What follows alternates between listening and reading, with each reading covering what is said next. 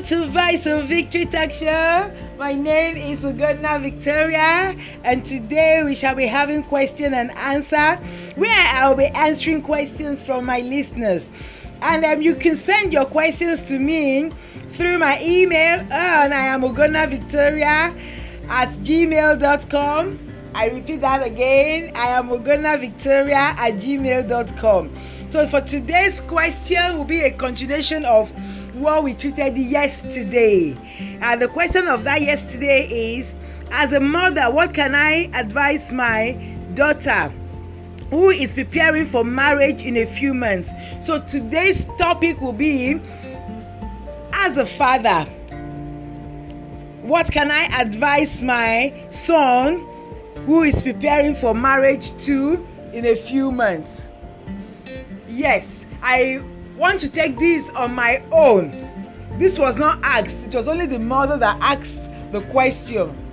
But I want to balance it so that the man also will not have to call, or any father out there will not have to reach out to say, okay, please also give me the tips for what I should tell my son that is about getting married. Now, I'll take another definition of, before we start, let us pray. Let us pray. My Father and my God, I want to thank you for today. I thank you for the privilege to share your word. I thank you, oh God, for being your spokesperson, the unction and the wisdom upon me in Jesus' name to speak your words. Daddy, I bless you in the name of Jesus. Father, I ask that let there be confirmation and a performance of this your word to your people in the name of Jesus Christ. And I pray that, Father, you will release your power and blessing upon every listeners of this program. Let the heavens remain open upon them for good in the name of Jesus Christ. Amen. Amen. So I want to take another definition of what is marriage first. I said it is a legally or formally recognized union of two people as partners in a personal relationship. I hope we got that right too. I hope we got that right. Now, the importance of your son knowing what to do before he gets married. I'm going to share some tips here, which I pray will be ideal and useful to your son in Jesus' name. The first tip that I'm going to give is, teach your son to be an ideal man to his future wife. You know, of course, people say there's no perfect person anywhere, that he or she will have to work at their personality, who they are, to be what they want. But then I want to say that you as a father must have laid down some templates. You must have laid down some guideline by your words, by your actions, by your conduct of what you do. Because I believe that you cannot give what you don't have. If you're a loving father, your son will see that loving attitude or behavior or character in you.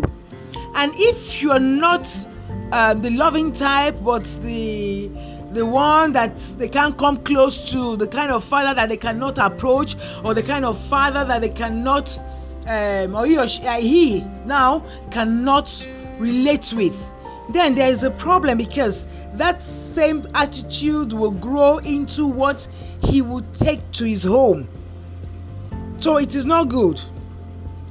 Also, now you have to teach him the importance of selflessness and honoring his wife. Selflessness and honoring his wife. Selflessness now in the terms of, okay, how useful is it going to be at home?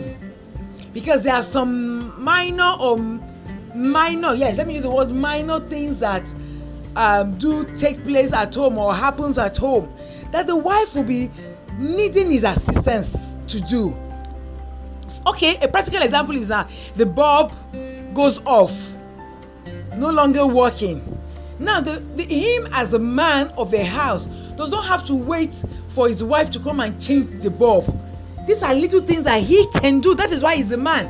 He can change the bulb. He can change the handle of the door. He can fix the pipe in the kitchen sink.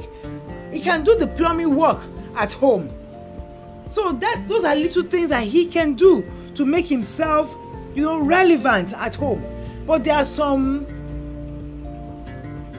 will I call them young adults now, that don't even give a hoot at all. Even if something is burning, they will just sit in front of the TV and be waiting for the wife to go and check what is burning. Or something is happening, they'll call out to the wife. Meanwhile, they are very close to that thing happening. So this attitude there's no need for it at all. So the next tip is the importance of companionship. Your son must be able to keep his wife company. In this, he is not supposed to just abandon the wife and travel for a very long time, whereby forgetting that he even has a spouse at home. The thought of his wife should always be the utmost or the number one priority in his life. At least he could still call, he could do video calls now that we have gadgets and technologies all around us to make or to draw the distance to come close, that you don't even feel that the person is far away. You can do the video calls and you see your spouse regularly. So this will also help. Now, longing to be with the wife too is also necessary. By the time he travels and he doesn't even look back, maybe he does not even call the wife, he doesn't even send messages, he does not chat her up, he does not do anything, only until maybe when he comes back again. And when he comes back, the whole thing is just for him to get the action, and that is all. Then he moves again to the road and is off again. No. He should create that avenue whereby the wife will long for him, he himself too will long to be with the wife regularly, constantly. Communication is something, like I said previously, it's very vital. Do you know that two people can be in the same house and yet they will not talk to each other? What kind of life is that? So if through the little act of what he's doing, it can drift them apart. People outside will see him that, oh, he's married, he's happily married. But then inside the house, he's living like cat and dog, whereby he's not even conversing or he's not even communicating with his wife. So that should be worked upon. He should make sure that there's no communication gap at all. The next is oneness. Let him see the wife as his own, as his own body. So what he will not allow to come to his own body, he should try as much as possible to take it away or not make it happen to the wife. Emotional stability, emotional intimacy. He has to consciously work on this. Let me even make mention here that do we know that God also has emotional mindset, emotional stability? For instance, now I can give you two. Number one is when you give God praise and worship. Oh my God, quality praise and worship. You will find God himself inhabiting in your praises. God himself will not send angels, personally he will come and supervise that praise and worship you are giving to him. Number two secret is when you give God sacrifice. The sacrifice can be in your tithe, in your offering. It could be in look, let me give an example here. You've read in the Bible where Solomon gave 1,000 what? Offering unto God. This was something that nobody has done before. 1,000. So, and it turns God, it made God to like, wow, who is that person? You got, the counter. I can just imagine how God was feeling. He got to 100. Say 100, and my son is still sacrificing. He got to 200. He got to 800. He got to 900. He got to 1,000. I'm sure God will have said, "Oh my God, I'm so full." God could not resist it. God could not hold himself back. He had to come that night to pay Solomon a visit. My son, please wake up. What do you want from me? God, do you want from me? So when you do that, how much more to your own spouse now? You understand? You tell your wife, "Oh, I love you. Oh, I miss you. I've been thinking of you. You're always in my thought." You could even put stickers. You stick stickers to the places you know that he goes to. It could be on the fridge. It could be in the kitchen. It could be in the bedroom. You put stickers there. Just make sure that things that would make him think of you regularly, always, are things that you would do. You do that to your wife. Now, spiritual and physical implication of loyalty.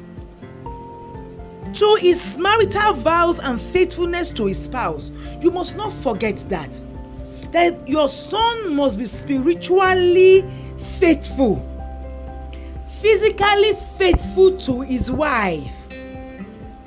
A lot of time, maybe these young adults or couples believe that the people that are coming to witness the wedding, they're just there for jamboree. But it's a serious business. It's a serious thing. To honor God, that you're taking a vow before God and before his people. So he should honor it and hold fast to it. He shouldn't be carried away by friends that will tell him, "See, leave that thing, Jare, it doesn't matter." It matters, because you are telling God that, "See, I want to be faithful." And God knows what to do. He will help your son. Now, dignity of labor is another point. Dignity of labor. If he doesn't work, how will he eat? So he has to diligently look out for things that will put food on the table. Not illegitimately now, but in a normal, proper manner. Things that he can do that will feed the family and that will bring honor to the home. And he should also learn to defend his wife. He should not allow the in-laws or outsiders to rubbish his wife, because when they do that, invariably they are rubbishing him himself. He should be able to stand and defend his wife, even if the wife did anything wrong.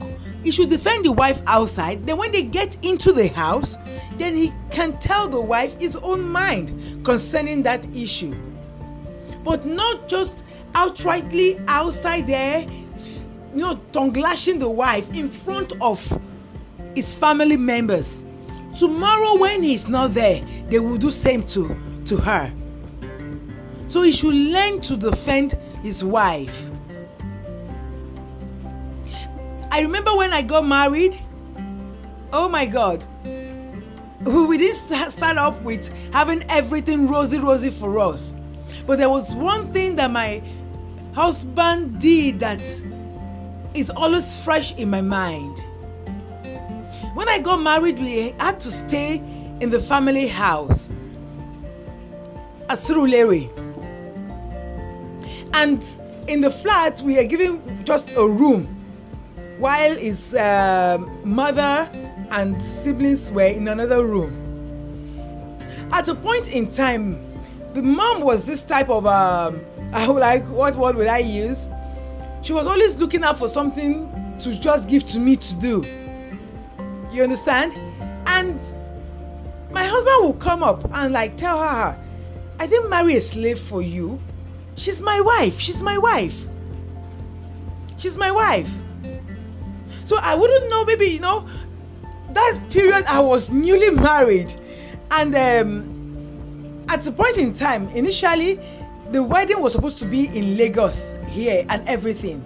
But by the time they passed the information to from the village to my father, that if he dares having any wedding traditionally in Lagos, that they were going to excommunicate him, that everything should be brought back to the village.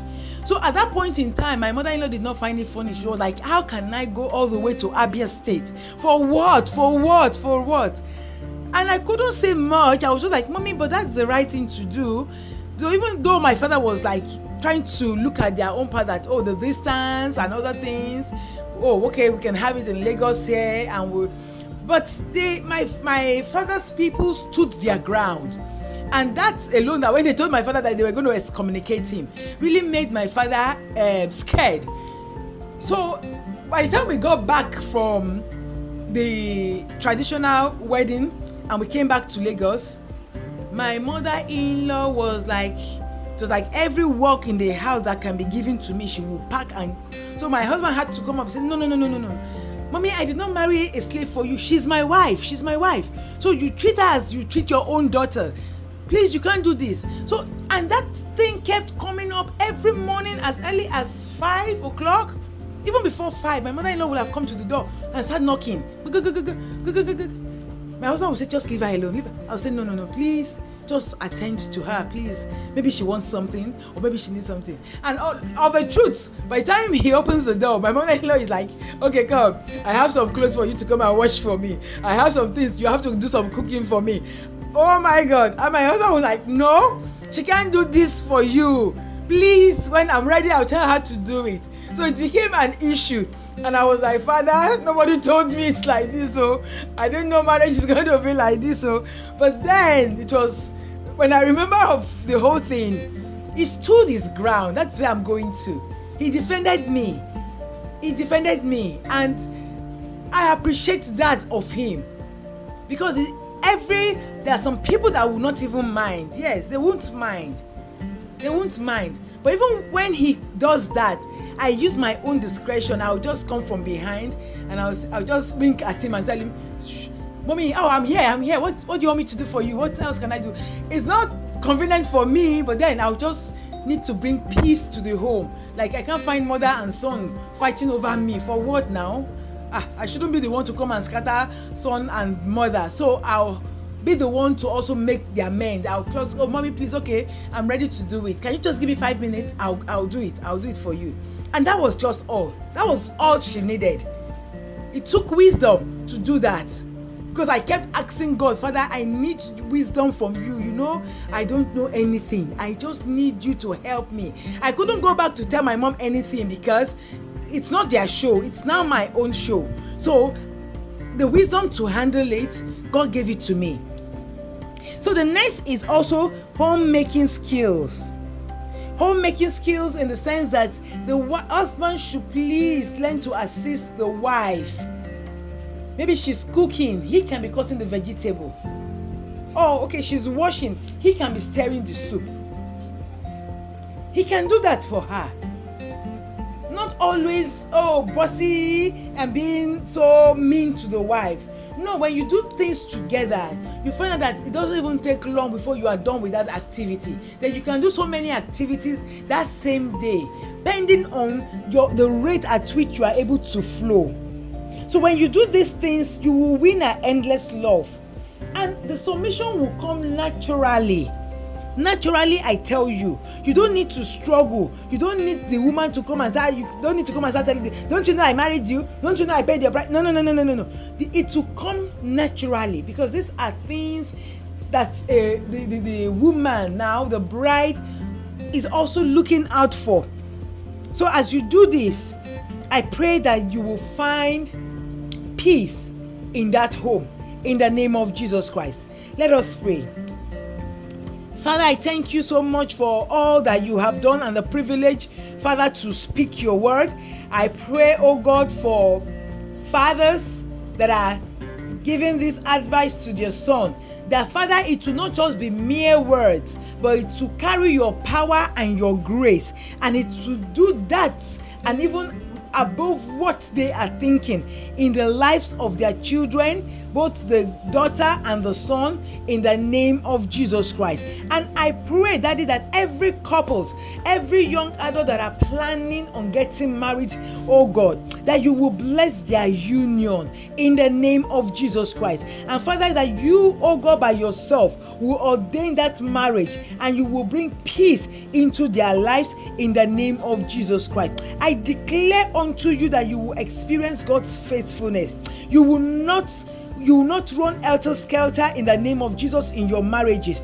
You will keep trusting in God, knowing that He will not fail you, and that God Almighty will give you every promises that He has put in your heart, that it will come to pass in the name of Jesus Christ. I decree peace upon you now and forevermore in the name of Jesus Christ. And I pray that as you go forth today, everything that has been difficult for you before now, that you will find solution unto it, because God will meet you at the point of your needs in the name of Jesus Christ. It is well with you. It is well with your family. It is well with your home. It is well with everyone around you in Jesus' name. Amen.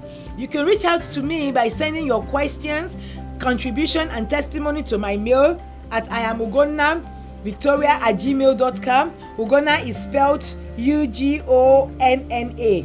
I look forward to hearing from you with your testimonies that can never be hidden in the name of Jesus Christ. Stay blessed. Shalom.